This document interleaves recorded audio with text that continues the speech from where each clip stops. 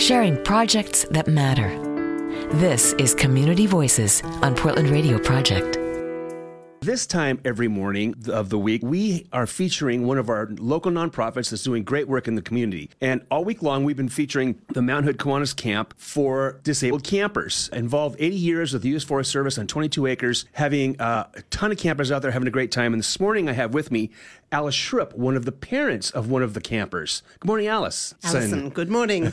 Excuse me, Allison. So tell me, your experience so far, tell me about that. Sure. So my son, John, who is just about to be 38 next week, has been a camper there every summer since 2000. So this will be, I think, his 17th or 18th summer that he attends.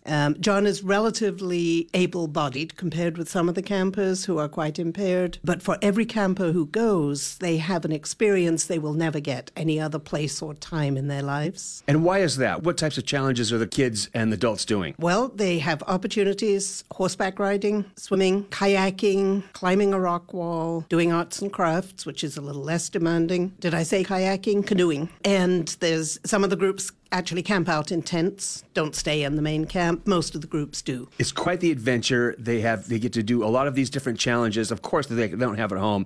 Like you said, you didn't have a zip line at home. No, we do not have a zip line. But they have that opportunity if they Yes. like. That's so great. So tell me what else the campers can experience and how many sessions they're going to. Sure. So each camper gets the chance to go for 1 week, which is a Sunday afternoon to a Friday afternoon. They check in. One of the unique features of the camp, particularly from a protective parent's point of view, is that it's a one-on-one relationship. So each camper has their own counselor who is with them, their companion for the whole week. So this is a fabulous learning opportunity for counselors as well, many of whom are Portland State grad students, but there are many other community members who serve as counselors in the summer.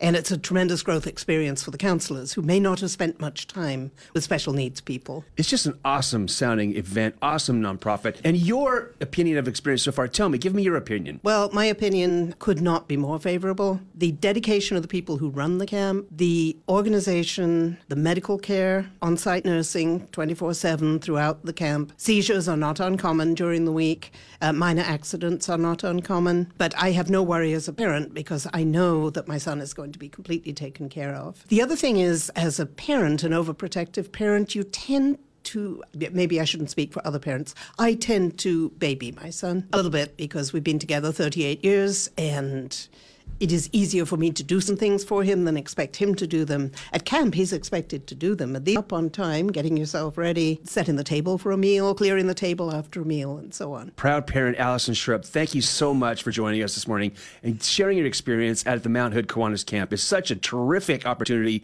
for all of those individuals who get to go. Everybody out there that's interested, please go to the PRP website. There's a blog post that's been running all week long, and it has the actual website of the camp, Mount Hood Kiwanis Camp, there for you to check out. You've been listening to Community Voices on Portland Radio Project. Learn more at prp.fm.